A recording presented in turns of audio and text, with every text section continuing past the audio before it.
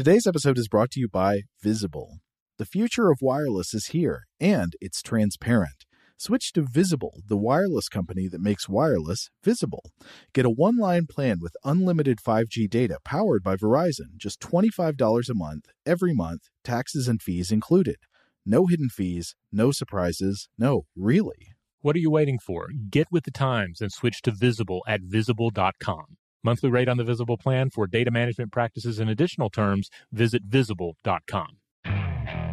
Okay, picture this. It's Friday afternoon when a thought hits you. I can spend another weekend doing the same old whatever, or I can hop into my all-new Hyundai Santa Fe and hit the road. With available H-Track all-wheel drive and three-row seating, my whole family can head deep into the wild. Conquer the weekend in the all-new Hyundai Santa Fe. Visit HyundaiUSA.com or call 562-314-4603 for more details. Hyundai, there's joy in every journey. Today's episode is brought to you by Technically Speaking, an Intel podcast. When you think about the future, what kind of technology do you envision? Whatever the future holds, artificial intelligence will undoubtedly be at the heart of it all. Join Graham Class as he hosts Season 2 of Technically Speaking, an Intel podcast, and hear from the minds transforming healthcare, retail, entertainment, personal computing, and more with the help of AI. Tune in every other Tuesday and explore the latest technology that's changing our world today and creating a more accessible tomorrow. Listen to Technically Speaking, an Intel podcast on the iHeartRadio app, Apple Podcasts, or wherever you get your podcasts. What's up, this your boy Lil Duval, and check out my podcast, Conversations with Unc, on the Black Effect Podcast Network. Each and every Tuesday, Conversations with Unc podcast feature casual and in-depth talk about ebbs and flows of life and the pursuit of happiness. Unlike my work on stage, I tap into a more serious and sensitive side to give life advice and simply offer words of encouragement, yet remind folks to never forget to laugh. Every Tuesday, listen to Conversation with Unc, hosted by Lil Duval on the Black Effect Podcast Network, iHeartRadio app, or wherever you get your podcasts. Presented by AT&T. Connecting changes everything. Welcome to Stuff to Blow Your Mind, a production of iHeartRadio.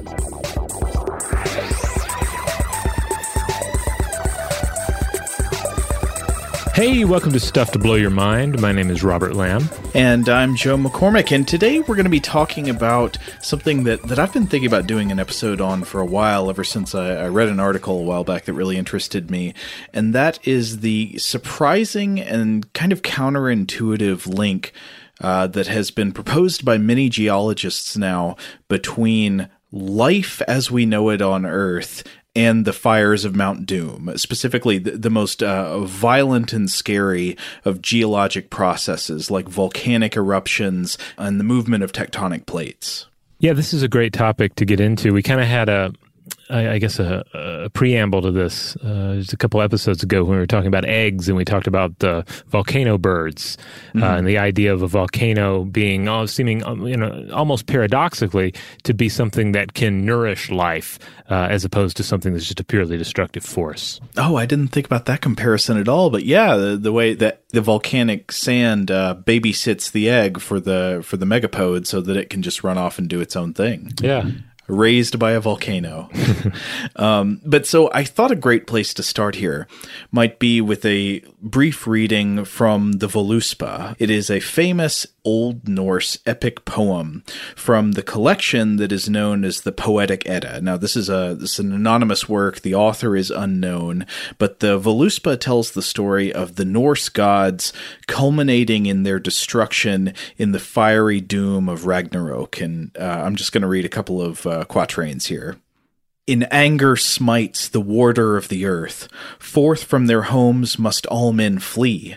9 paces fares the son of Fjorgen, and, slain by the serpent, fearless he sinks. The sun turns black. Earth sinks in the sea. The hot stars down from heaven are whirled. Fierce grows the steam and the life-feeding flame, till fire leaps high about heaven itself. Nice. And one fun thing about this poem, it's a bit of Tolkien trivia. Robert, tell me if you've heard this before, but the name of the wizard Gandalf that first appeared in Tolkien's The Hobbit, and then, of course, is like the best character in Lord of the Rings, the name of Gandalf comes from the Voluspa.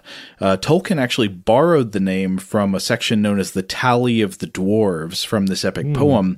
Originally, he was going to apply it to the character in The Hobbit who became Thorin Oakenshield, the leader of the dwarf party, but then he decided later on that it made more sense to apply the name of Gandalf to the wizard, I think because Gandalf means something like magic staff elf. And I think he made the right choice. Like Gandalf, that makes more sense for the wizard than for Thorin. I think so. But a cool thing that happens in this poem, is sort of part of the Ragnarok myth, is that there is a rebirth that follows this fiery doom.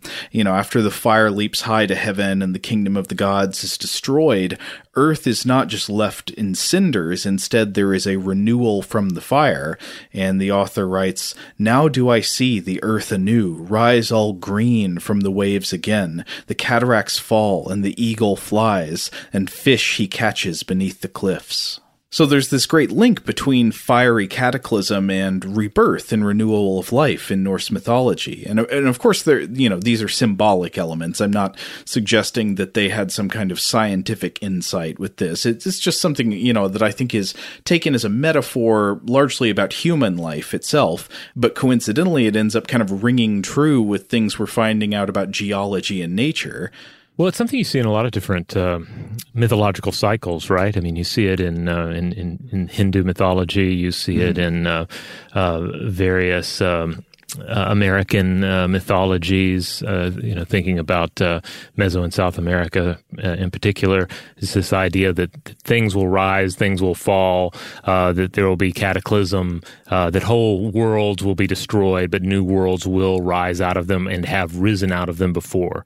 Yeah, I was thinking about themes of fiery eruption and the greening of the earth together, or sort of a creator-destroyer duality. One that came to my mind that I thought you might know something about, because I know I've heard you talk about Hawaiian mythology before, was the Pele myth. Yeah.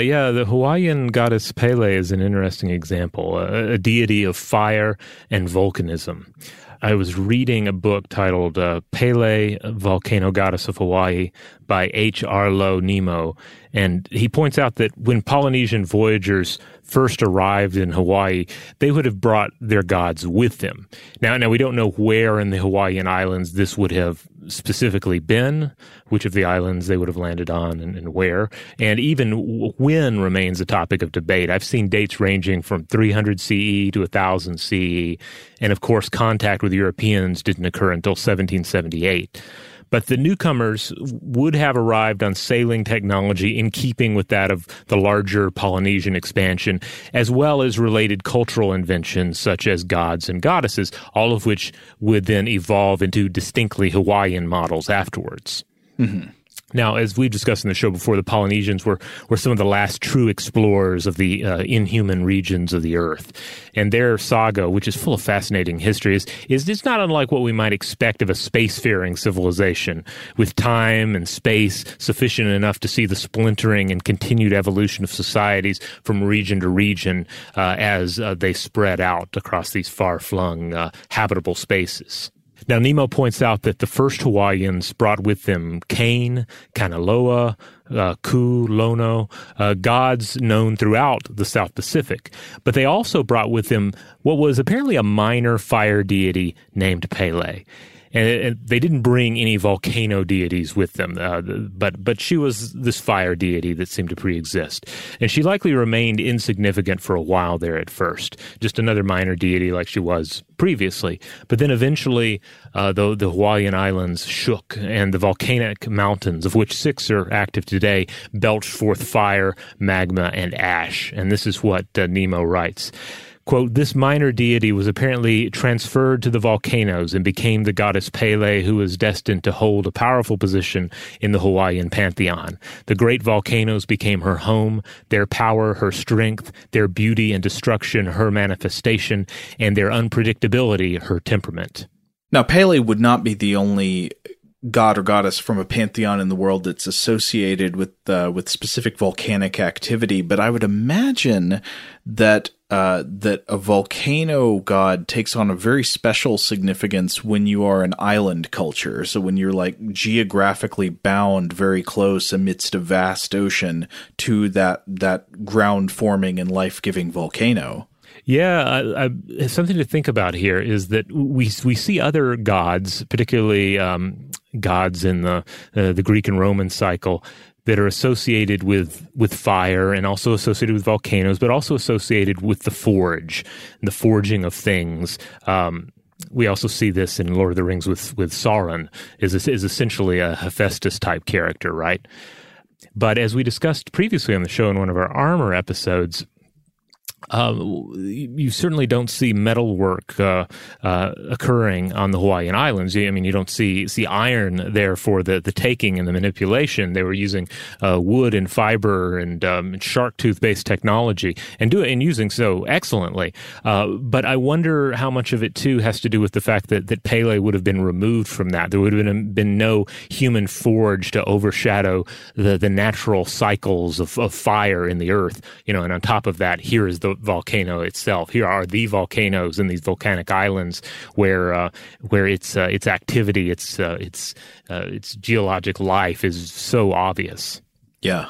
Now, Nemo spends much of this book discussing the ways that Pele is viewed, and certainly drives home that she's not a monolith. Traditions and ideas regarding Pele range from religious belief and cultural identity to the abstract, the environmental, and even there are these numerous examples of supernatural sightings in which one claims to have seen or believes to have seen a beautiful woman standing in the fire. But there certainly is this recurring theme of one who creates with volcanic fire and may also take back via the same power, of a, quote, traditional spiritual respect for the life forms her creation supports. For instance, in the book, Nemo does bring up a specific example, talking with someone who'd lost some property due to a volcanic eruption.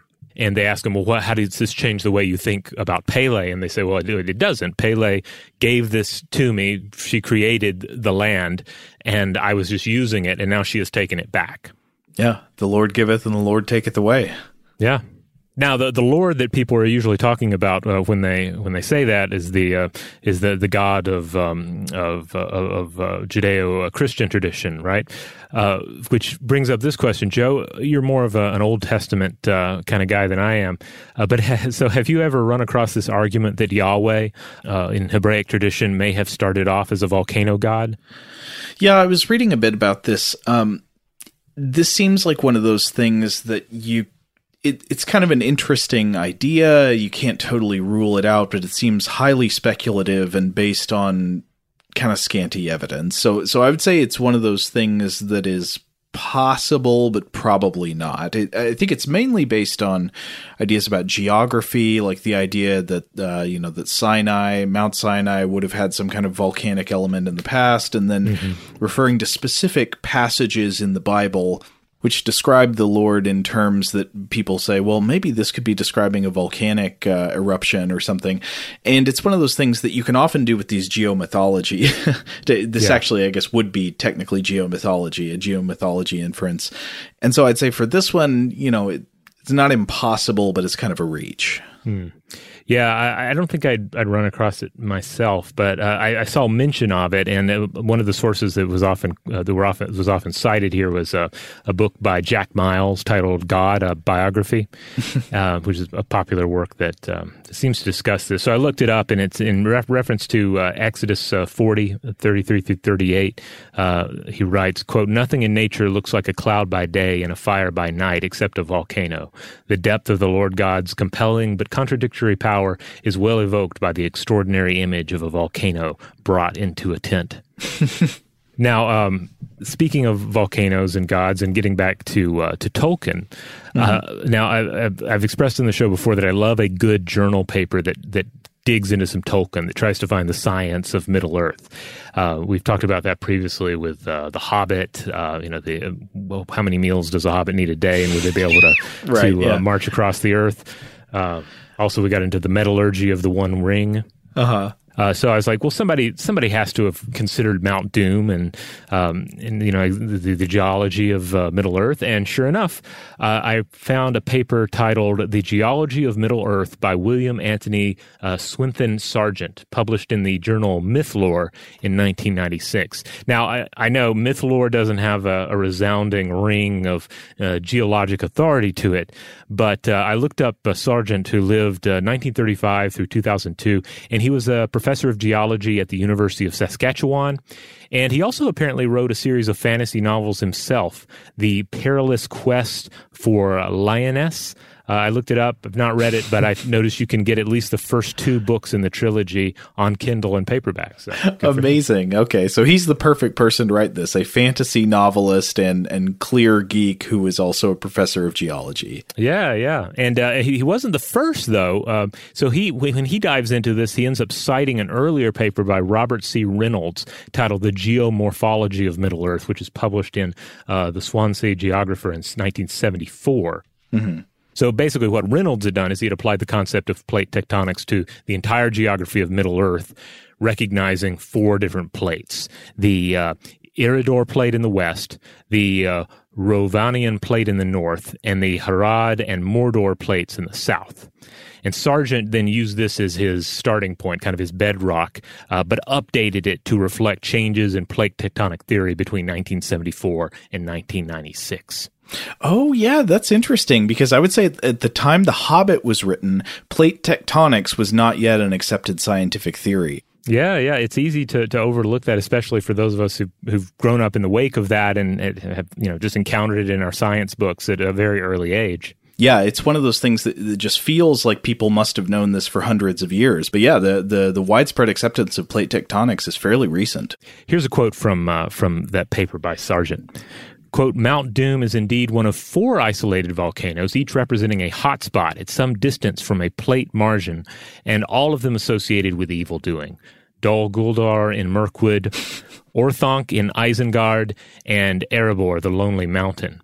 So he contended that Isengard was a volcanic crater with central Orthanc itself carved via technology and magic from a column of solidified lava thrust up from the vent in its last eruption. The Lonely Mountain, which is ever shrouded in gray and silent clouds, is another, and he argues that Smaug's chamber is just a reshaped lava tube. But Mount Doom, he underlines, is the only volcano that seems to be truly active in the time of Bilbo and Frodo. And the only recorded seismic events in the books occur first when Gandalf casts down the Balrog, and then when Gollum falls into the fires of Mount Doom with the One Ring. So ultimately, he says, for a world in which all the major events are revolving around activities at a single active volcano, Middle Earth is rather seismically calm while still being, quote, geologically like our own world. Well, I gotta say, I do not know what natural processes could create that perfect rectangle of mountains around Mordor. That seems implausible to me. I always looked at that map and said, that doesn't look like real Earth. You got to make the outline a little more jagged. I understand surrounded by mountains, but come on, look at those corners. This is one of the things I really liked about R. Scott Baker's work, where his fantasy work takes place in this world of the 3 seas that is very much Middle Earth that's been, transformed via these various philosophical ideas and a lot of, the Crusades interjected in there and some other influences. But there is a Mordor-like location in the books with a central fortress and then mountains surrounding it. But in his books, this is essentially an impact crater created by this thing from space or beyond that has come to the Earth, and that is the central fortress in the middle of this vast crater. And so the mountains encircling it are those that were cast up by that impact. A+, very plausible. I like it. So anyway, there's some just additional Tolkien to just really kick things off here, but. Again, I would say that Sauron certainly is more connected to those gods such as Hephaestus, Adranus, and Vulcanus. They are all smiths in the human sense, all creators through technology rather than through the nature that seems to be their key metaphor here, the volcano. Well, to bring it back into the real world and look at this duality of, the same entity that might be both responsible for the creating and sustaining of life, but then also fiery destruction and explosive calamity. I want to start by asking a question that we talk about on the show a good bit. And that question is, when you're looking at other planets, you stare out of the night sky and you're trying to find examples of other planets that might be able to sustain life, what are the conditions you would check for? I think the most obvious is liquid water, right? Absolutely. I mean, water is the thing that more than just about anything else, we just can't remove from the equation and get to life as we know it. Yeah, and that's one of the things we talked about when we discussed Brian Greene's book, Until the End of Time. He has this great section where he connects the chemical properties of water to its role in the evolution of life. The great power of water as this polar molecule and as a solvent, as a sort of three-dimensional canvas for the drafting of the structure of cells, allowing for energy to be processed and harnessed for replication. And of course, all of these virtues depend on water being in its liquid state. Water in its frozen or vapor state is not really useful for the evolution of life. But in addition to just looking for the direct presence of liquid water, there are other conditions you might be able to look for that could, at least in theory, make a planet more hospitable to the origin, evolution, and maintenance of life, at least in theory, and you might not expect it, but volcanic eruptions and the plate tectonics that volcanic eruptions might signal are another one of those conditions. So maybe we should take a break and then talk about that when we get back.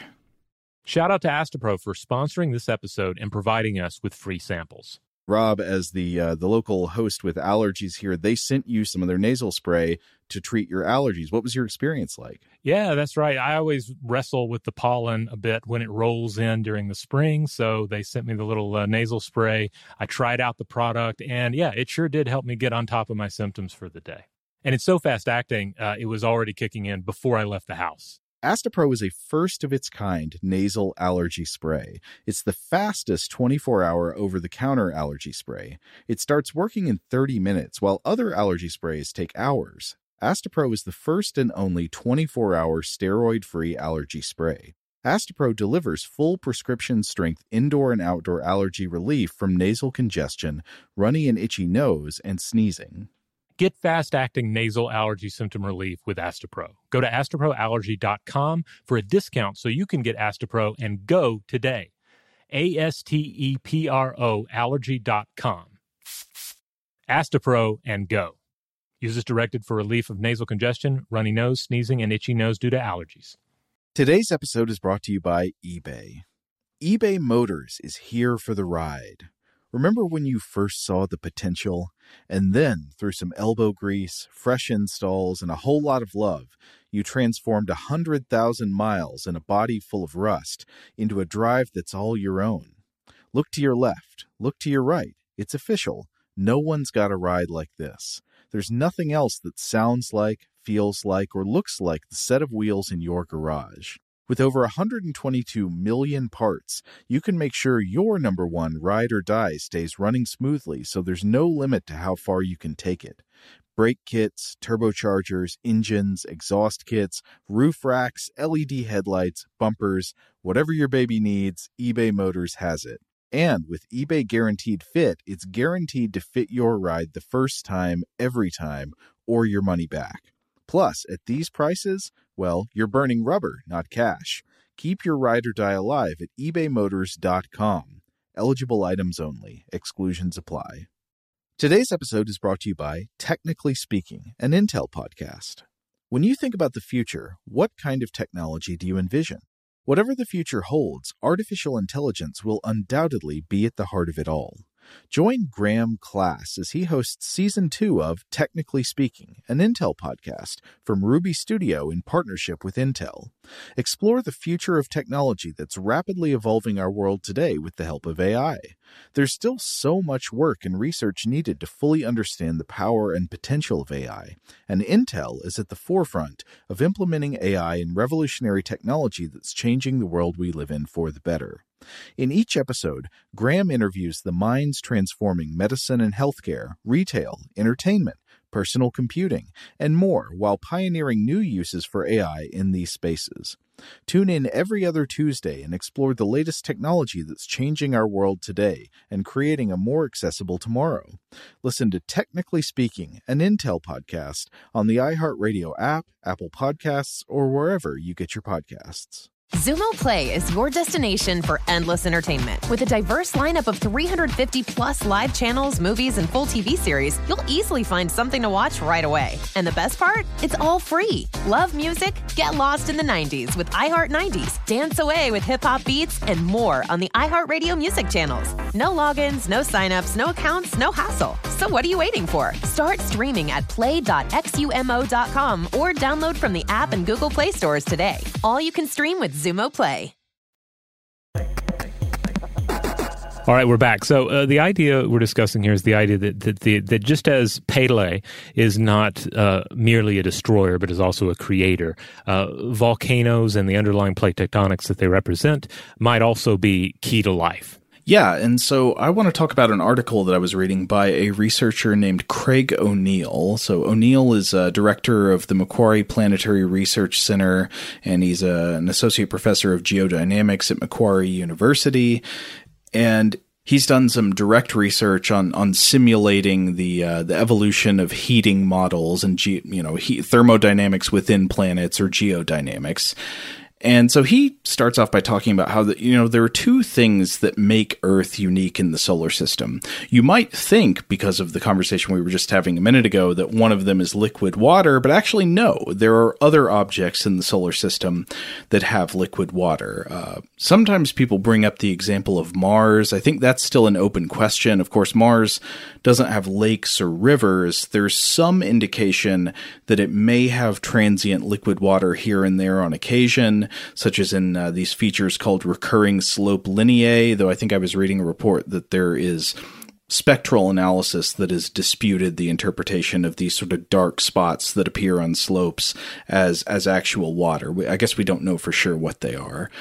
But there are other examples that are more straightforward, like it is totally scientific consensus at this point that Jupiter's moon Europa has liquid water under its icy surface. It's got the shell of ice on the outside.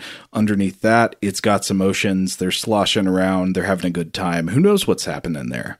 But there is also possibly subsurface water on Ganymede and on Enceladus. So the two features that O'Neill singles out that actually make Earth unique within the solar system are that Earth has plate tectonics and that Earth has life.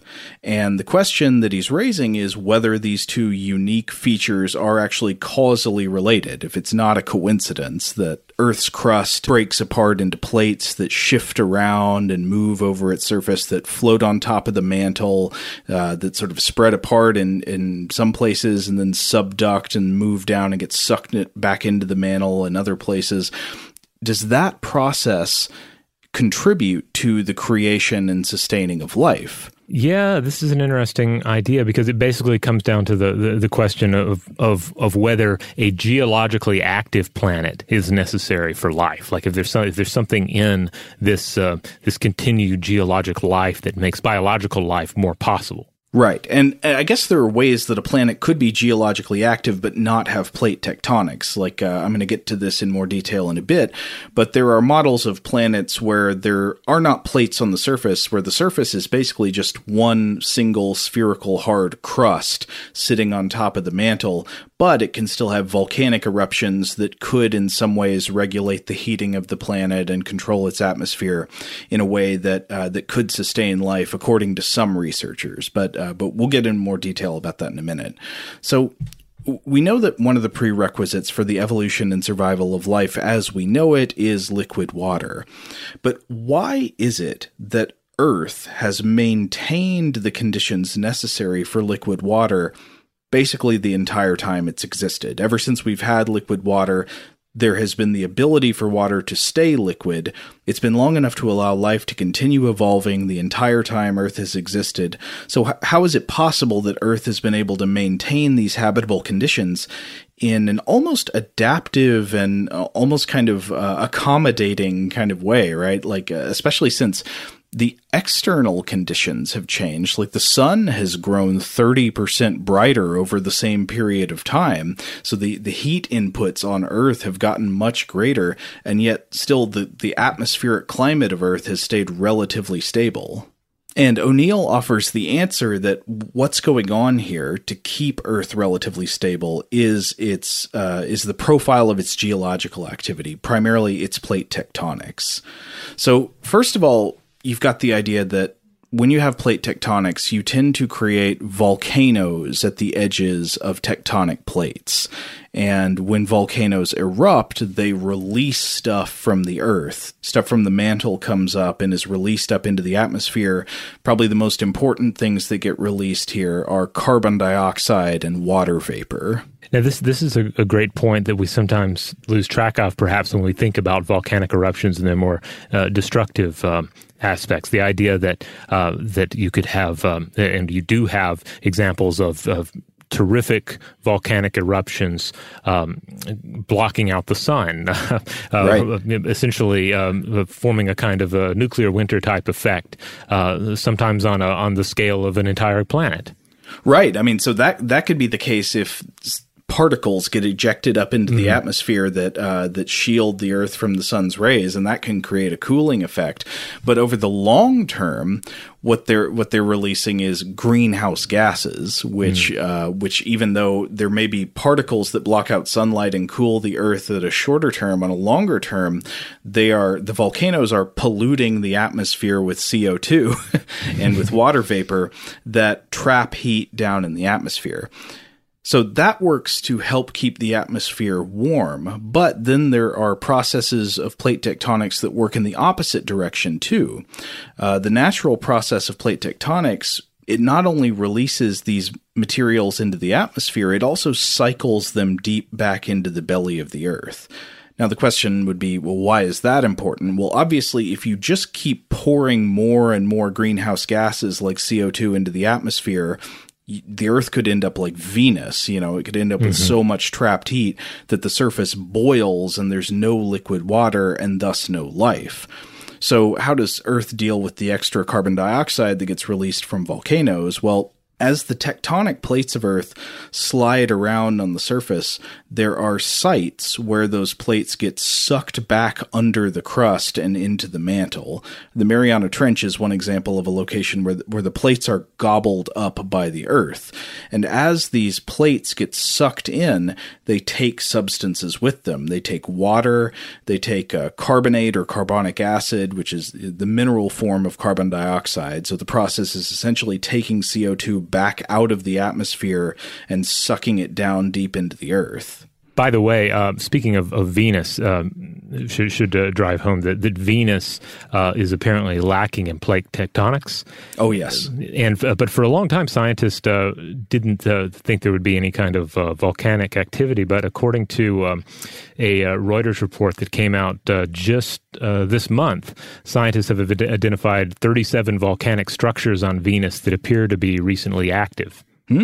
Well, I didn't know that, but that is an interesting indicator, and we can talk about more examples throughout the solar system as we go on, that it is totally possible to have volcanoes without having plate tectonics. Though if you look at a map of volcanoes on Earth's surface, some volcanoes just appear at random. They might be in the middle of a plate, just some mantle hotspot somewhere. But most of the Earth's volcanoes, they line up right along those lines at the boundaries of plates. So, for example, the western coast of the Americas, the whole Ring of Fire, around the edge of the Pacific Ocean plate is where a ton of the Earth's volcanoes are.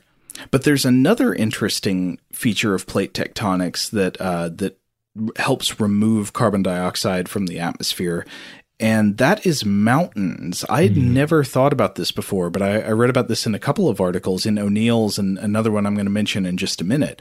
So the process goes like this.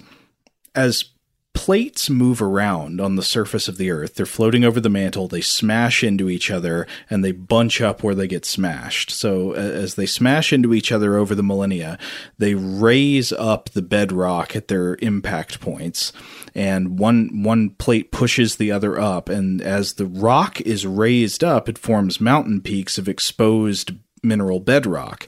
And O'Neill points out that mountains are one of Earth's major CO2 sinks. It's a place where CO2 from the atmosphere can be removed and stored in a stable form. Of course, another example that we could think about would be trees and plants. Remember that the flesh of a plant is made out of carbon compounds that are built out of CO2 that gets sucked out of the atmosphere and fused into carbohydrates using the energy from the sun. This is what photosynthesis is. So as plants build their bodies, they suck CO2 out of the sky, but mountains also suck CO2 out of the sky, but in a different way. They suck it out through weathering. So as rain pours down on the mountains, the CO2 dissolved in the rainwater mixes with the minerals that are exposed in the rocks of mountains. This forms new minerals, and then eventually those new minerals with the CO2 locked inside drain down the sides of the mountains and end up in the oceans. So every time you see a mountain range, you think that is it's like a toilet for carbon dioxide. It's just like the sky's toilet is what that mountain is. Well, I don't know if that's the most romantic way to think of the mountains, but I think it's beautiful. Toilet of the... Okay.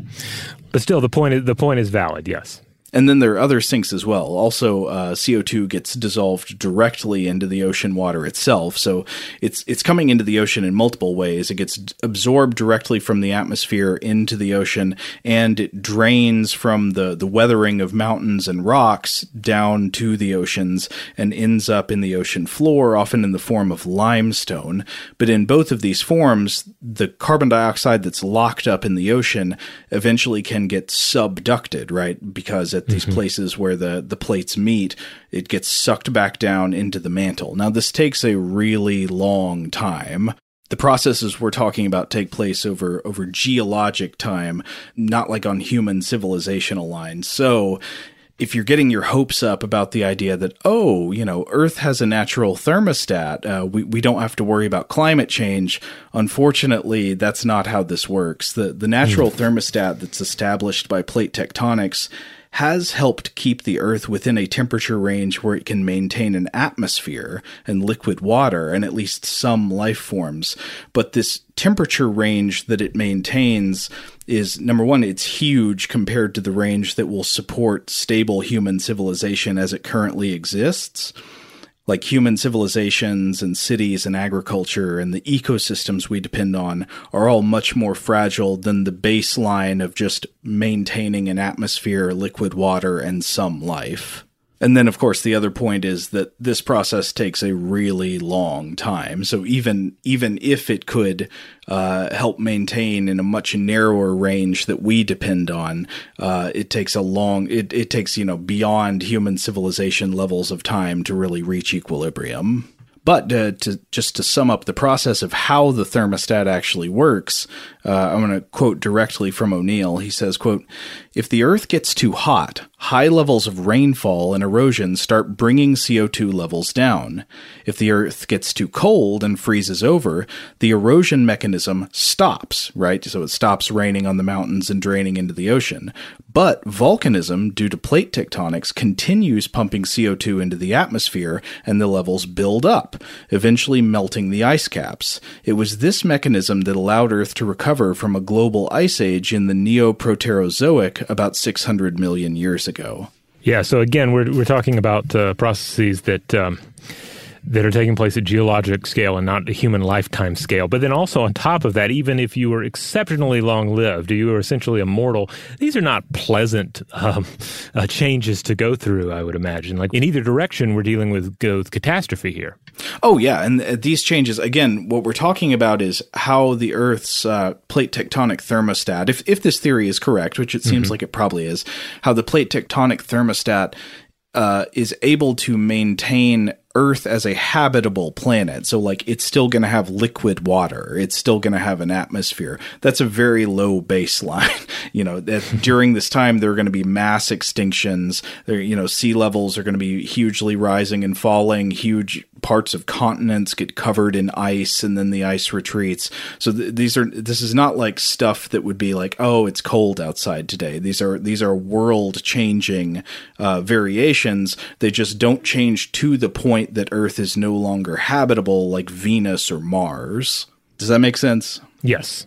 Still, out of catastrophe comes life. And speaking of that, we're going to take a quick ad break, but we'll be right back. Today's episode is brought to you by eBay. eBay Motors is here for the ride. Remember when you first saw the potential? And then, through some elbow grease, fresh installs, and a whole lot of love, you transformed 100,000 miles and a body full of rust into a drive that's all your own. Look to your left. Look to your right. It's official. No one's got a ride like this. There's nothing else that sounds like, feels like, or looks like the set of wheels in your garage. With over 122 million parts, you can make sure your number one ride or die stays running smoothly, so there's no limit to how far you can take it. Brake kits, turbochargers, engines, exhaust kits, roof racks, LED headlights, bumpers, whatever your baby needs, eBay Motors has it. And with eBay Guaranteed Fit, it's guaranteed to fit your ride the first time, every time, or your money back. Plus, at these prices, well, you're burning rubber, not cash. Keep your ride or die alive at ebaymotors.com. Eligible items only. Exclusions apply. Today's episode is brought to you by Technically Speaking, an Intel podcast. When you think about the future, what kind of technology do you envision? Whatever the future holds, artificial intelligence will undoubtedly be at the heart of it all. Join Graham Class as he hosts Season 2 of Technically Speaking, an Intel podcast from Ruby Studio in partnership with Intel. Explore the future of technology that's rapidly evolving our world today with the help of AI.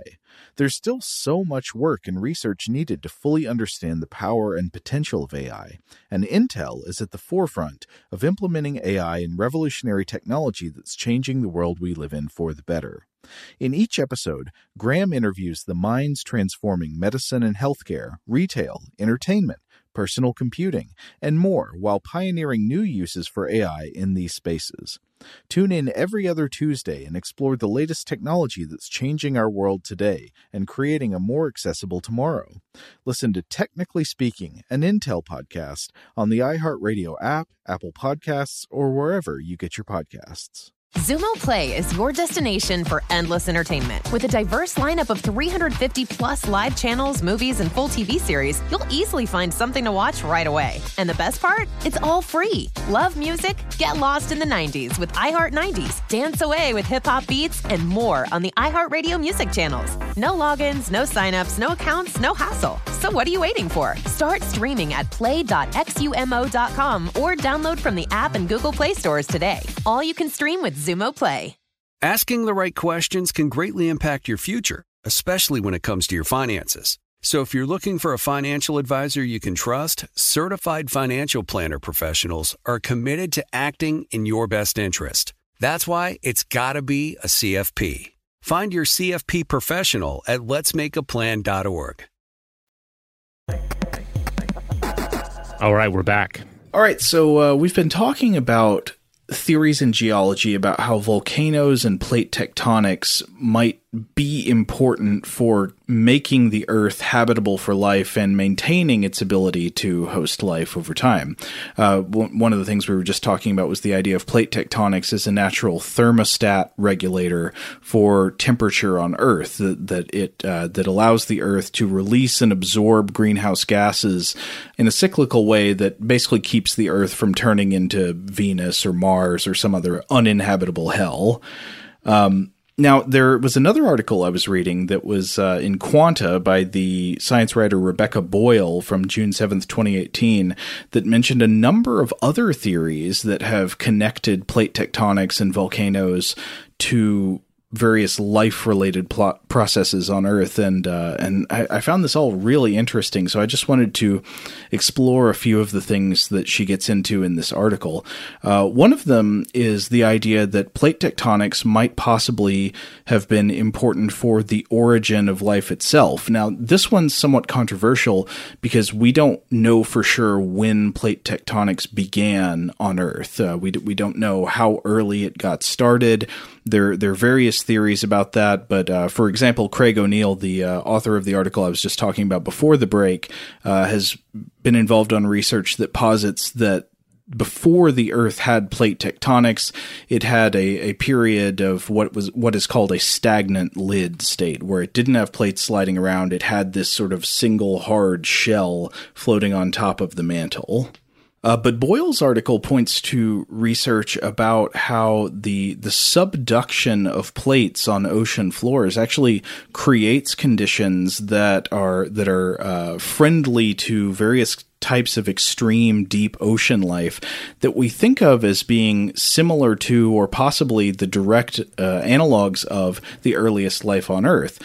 To quote one section, Boyle writes, quote, "As the Pacific plate is dragged down into Earth's mantle, it warms up and releases water trapped within the rock. In a process called serpentinization, the water bubbles out of the plate and transforms the physical properties of the upper mantle. This transformation allows methane and other compounds to percolate out of the mantle through hot springs on the otherwise frigid cold floor.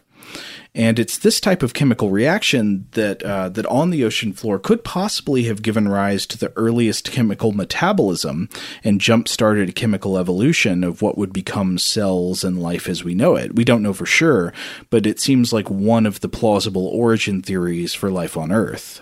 In other words, the sort of ancient chemistry labs that are firing off random concoctions that then end up benefiting the emergence of life.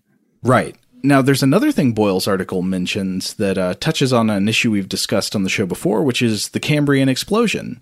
Apparently, plate tectonics have also been implicated as a possible cause of the Cambrian explosion. Now, a brief refresher on what's going on here. Remember, we've talked about this fascinating paleontological mystery before.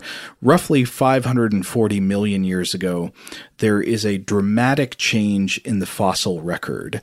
Before roughly 540 million years ago, in a period that we know as the Ediacaran, most of the life we have evidence of is very simple. It's soft-bodied, worm-like creatures, sort of leaf-shaped multicellular fronds, a lot of soft-bodied organisms, many of which are not preserved very well, and there doesn't seem to be a lot of diversity of body forms taking shape rapidly. But then, over a period of time that is geologically really sudden, there's this proliferation of animals with lots of different body types that have hard body parts that are preserved very well in fossils, so we have good records of them. This is when you get the trilobites, Anomalocaris, Hallucigenia, Opabinia, all of your favorite monsters of the ocean primeval. This is the Cambrian explosion. And the question is, what explains this apparently sudden acceleration of evolution and diversification of life that happened about 540 million years ago? Now, there are a lot of competing theories. I think some paleontologists say, well, maybe the rapidity of the Cambrian explosion is sort of overstated. Maybe there's some bias in the fossil record, but I think it's generally agreed that, yeah, a lot of new animal forms really do show up pretty fast. And so other theories have to do with like changes in the composition of the atmosphere. One that we've talked about on the show that was pretty interesting is that it was a reaction to the evolution of hunting and active predation as a novel thing on planet Earth. There had not been hunting before. And suddenly, as soon as organisms are hunting each other, there's just like this rapid race to find new ways that bodies can be. But Boyle's article points to research from 2015 that actually links the Cambrian explosion to plate tectonic activity. So this is a paper by Ross Large et al. Published in Gondwana Research in 2015. And what's their theory? Well, simplified, it goes sort of like this. Plate tectonics smash continental plates together. So the plates are moving around and they smash together. And at the places where they smash together, it often raises up mountain ranges. Mm-hmm. And these mountain ranges at the borders of plates consist of exposed mineral bedrock that's heaved up into the sky. We talked about this a bit earlier. Oh, yeah, we went into this a bit, too, in the gold episode, where we talked about looking for gold in the ocean, and we talked just very briefly about why one pans for gold in mountain streams. Yes, a very good point, yeah. So the rock that gets lifted up as it smashes together at the edges of these plates, the mountains that get raised up can be hammered by the elements. It exposes the underlying minerals to, the wind, but primarily the rain. And the rain drains chemical nutrients from the rocks down into the oceans. And this causes a proliferation of chemicals like phosphorus, copper, zinc, selenium, cobalt, and stuff like that in the seas. These nutrients in the ocean then allow high biological productivity, the proliferation of life, intense competition, and speciation. So it's kind of like some of the most important chemicals of life have been hidden by the gods in the deep earth. And mountains, they're the Prometheus figure, freeing those and releasing them into the ocean where they can become a part of life. Exactly, yes. And so Boyle writes, quote, maybe more surprisingly, Large and his colleagues also found that these elements were low in abundance during more recent periods, and that these periods coincided with mass extinctions. These nutrient-poor periods happened when phosphorus and trace elements were being consumed by the earth faster than they could be replenished, Large said. So in times where all of these very biologically useful elements like phosphorus and some of the other ones we mentioned are getting sucked back down into the mantle at subduction areas faster than they're getting released from the mountains and other deep mineral sources, these are bad times for life on Earth. Suddenly it's like life is not getting its vitamins. Boyle's article also mentions several other interesting theories I'm not going to go deep into detail about. One is that plate tectonics could be responsible for atmospheric oxygen on Earth. There's basically a two-step procedure here. First of all, plate tectonics create continents with rocks that don't react with oxygen in the atmosphere as easily as the iron-rich early rocks of Earth did. And then after that, carbon dioxide gets released from rocks into the air and the ocean. That feeds the growth of photosynthetic organisms like algae, which in turn produce oxygen as a waste product, sort of an oxygen two-step.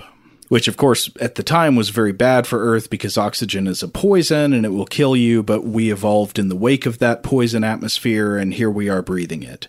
And then another interesting idea that her article mentions is the work of Robert Stern, who is a geologist at the University of Texas, Dallas, who posits that because of plate tectonics, we have more opportunities for evolution on Earth than you might expect otherwise, because the rearranging of continents and seas through plate tectonics drives selection effects and the evolution of new species. Stern says, quote, "You need isolation and competition for evolution to really get going. If there is no real change in the land-sea area, there is no competitive drive in speciation."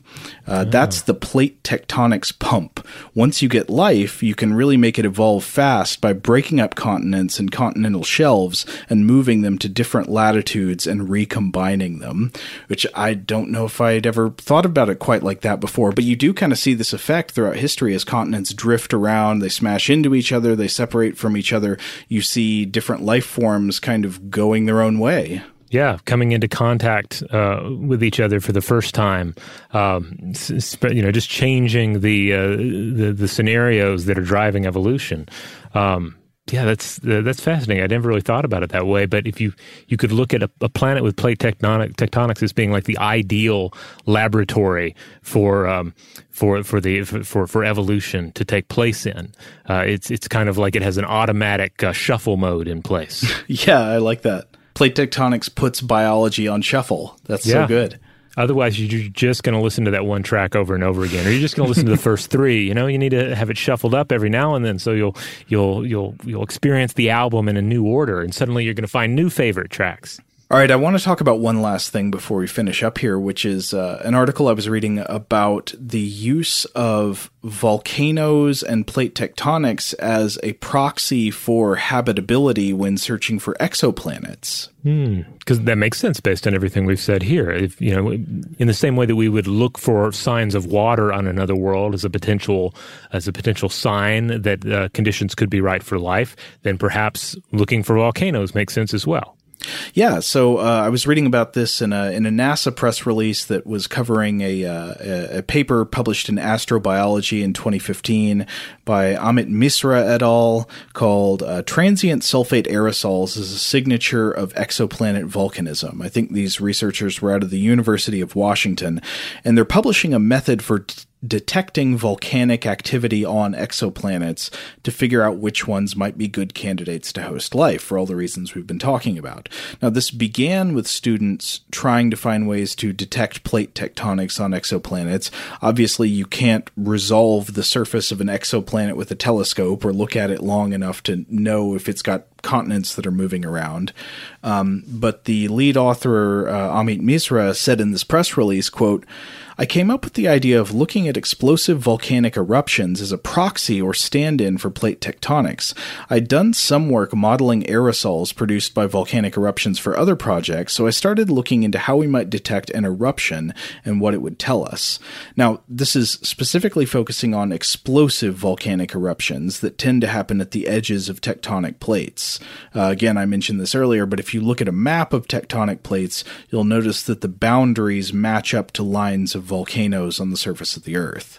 Now, what is it about explosive eruptions in particular? We've all seen footage of volcanic eruptions that are not particularly explosive. They're basically kind of gentle lava flows, relatively gentle. It's still a planet. And even during more, middle-of-the-road volcanic eruptions, the gases and aerosols that get expelled from the Earth often tend to fall back to the surface pretty fast, at least fast on a geological scale.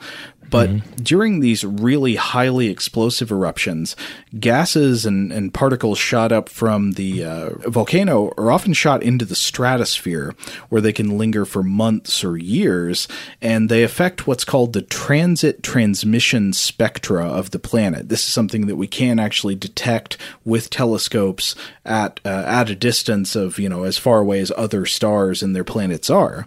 So by looking at the frequency of light reflected by an exoplanet as it transits in front of its star, between us and its star, you might be able to detect whether there are transient sulfate aerosols from explosive eruptions in the stratosphere, which in turn would be a good indicator, though not a guarantee, of plate tectonics down on the surface. The authors of the study write, quote, "We proposed that the detection of this transient signal would strongly suggest an exoplanet volcanic eruption if potential false positives, such as dust storms or bolide impacts, can be ruled out.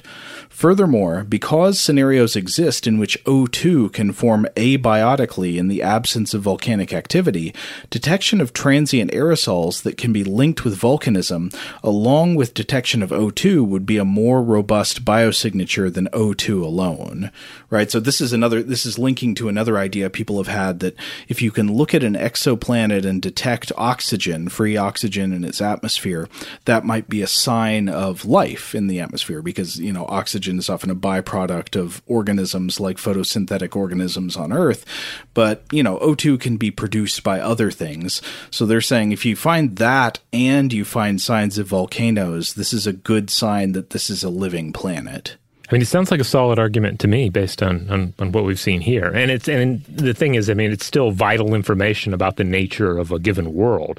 So it's not like you'd be, chasing after a wild hare here. This would be essential information either way. Exactly. Now, on the other hand, we mentioned that volcanoes are not a sure sign of plate tectonics, and this brings me back to something I wanted to talk about that was also from Craig O'Neill, because O'Neill was writing about how, because of the assumed association between plate tectonics and life, some astronomers and astrobiologists are interested in looking for exoplanets with the potential for aliens, and they've tried to focus on places where plate tectonics seemed likely to exist.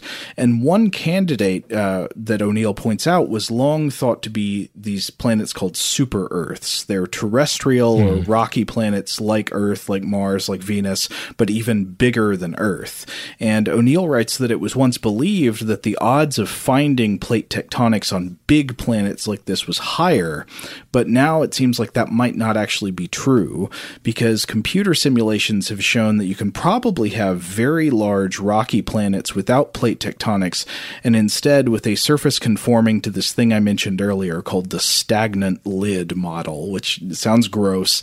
Basically, it's where the interior of the planet is hot, it's cooling, it's releasing its heat, and the heat is released through volcanic eruptions, but the surface does not have moving plates, and so no recycling of water and CO2 to the interior like we have in the subduction on Earth, no formation of mountains or natural mineral sequestration like we have on Earth. It's just going to be kind of a big rocky planet with a hot interior that has volcanoes, but the volcanoes just sort of poke up occasionally out of its solid spherical rocky shell.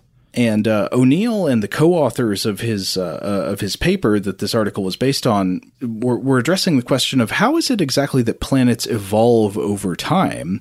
And they came to the idea that planets might start hot and turbulent, and then far down the road they end up cool and geologically inactive, and that, quote, "We found that the evolutionary track a planet takes depends not only on its size, but on how it starts. For example, two planets identical in every other way, but with different starting temperatures, may evolve down very different evolutionary paths."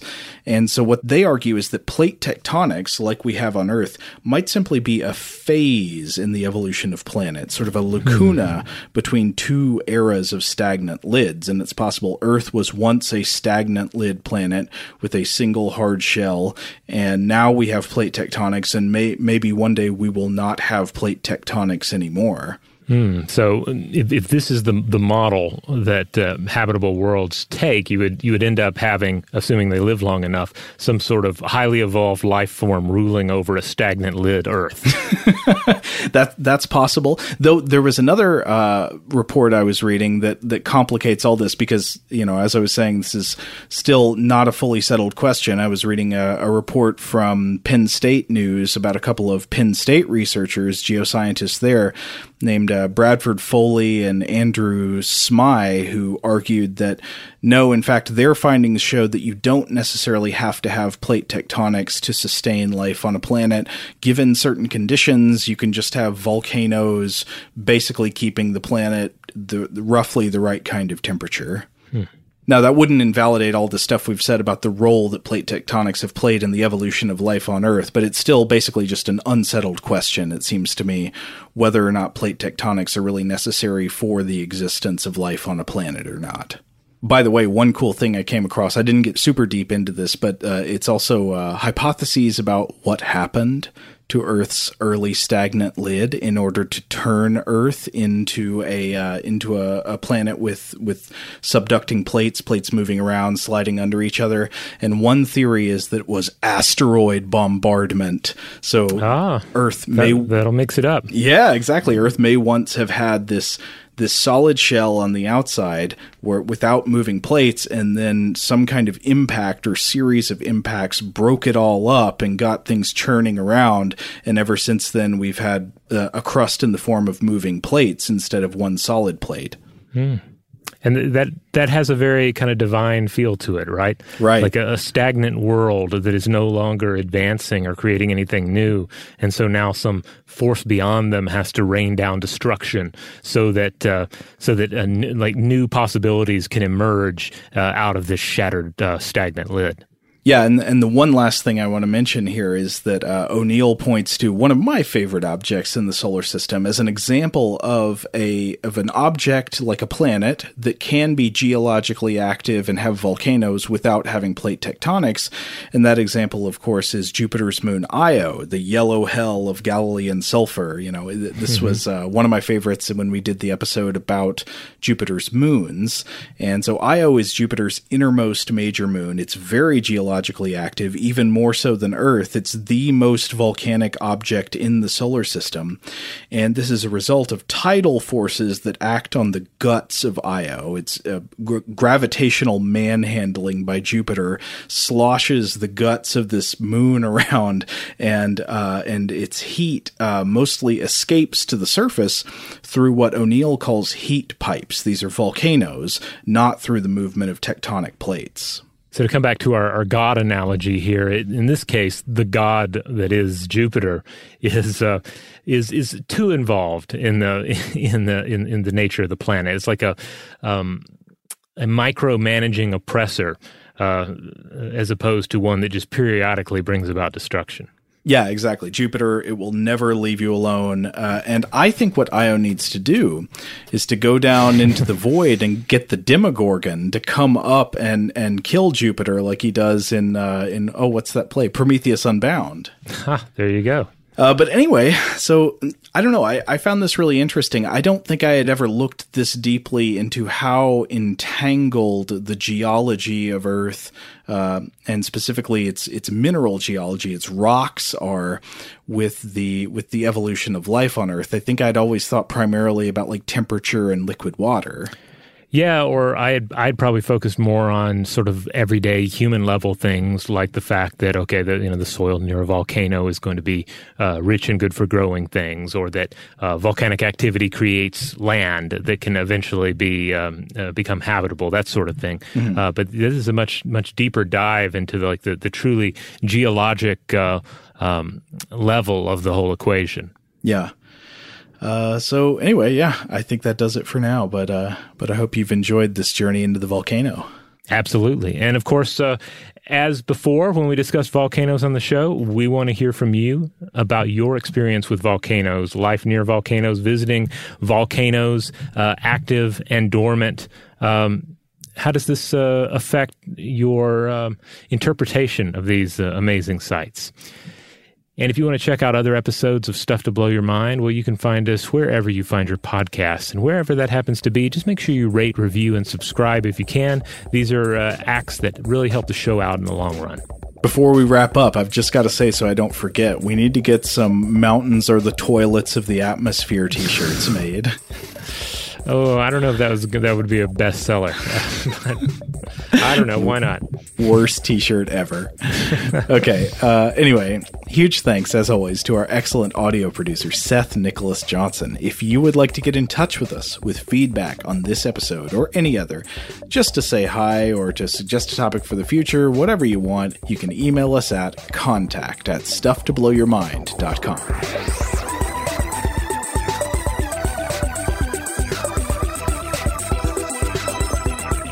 Stuff to Blow Your Mind is a production of iHeartRadio. For more podcasts from iHeartRadio, visit the iHeartRadio app, Apple Podcasts, or wherever you listen to your favorite shows.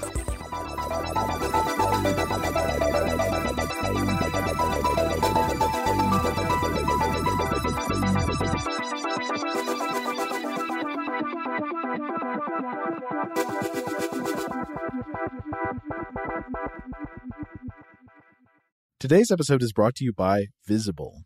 The future of wireless is here, and it's transparent. Switch to Visible, the wireless company that makes wireless visible. Get a one-line plan with unlimited 5G data powered by Verizon, just $25 a month, every month, taxes and fees included.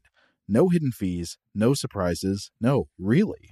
What are you waiting for? Get with the times and switch to Visible at Visible.com. Monthly rate on the Visible plan. For data management practices and additional terms, visit Visible.com. Xumo Play is your destination for endless entertainment. With a diverse lineup of 350-plus live channels, movies, and full TV series, you'll easily find something to watch right away. And the best part? It's all free. Love music? Get lost in the 90s with iHeart 90s, dance away with hip-hop beats, and more on the iHeartRadio music channels. No logins, no signups, no accounts, no hassle. So what are you waiting for? Start streaming at play.xumo.com or download from the app and Google Play stores today. All you can stream with Xumo Play. This is Malcolm Gladwell from Revisionist History. eBay Motors is here for the ride.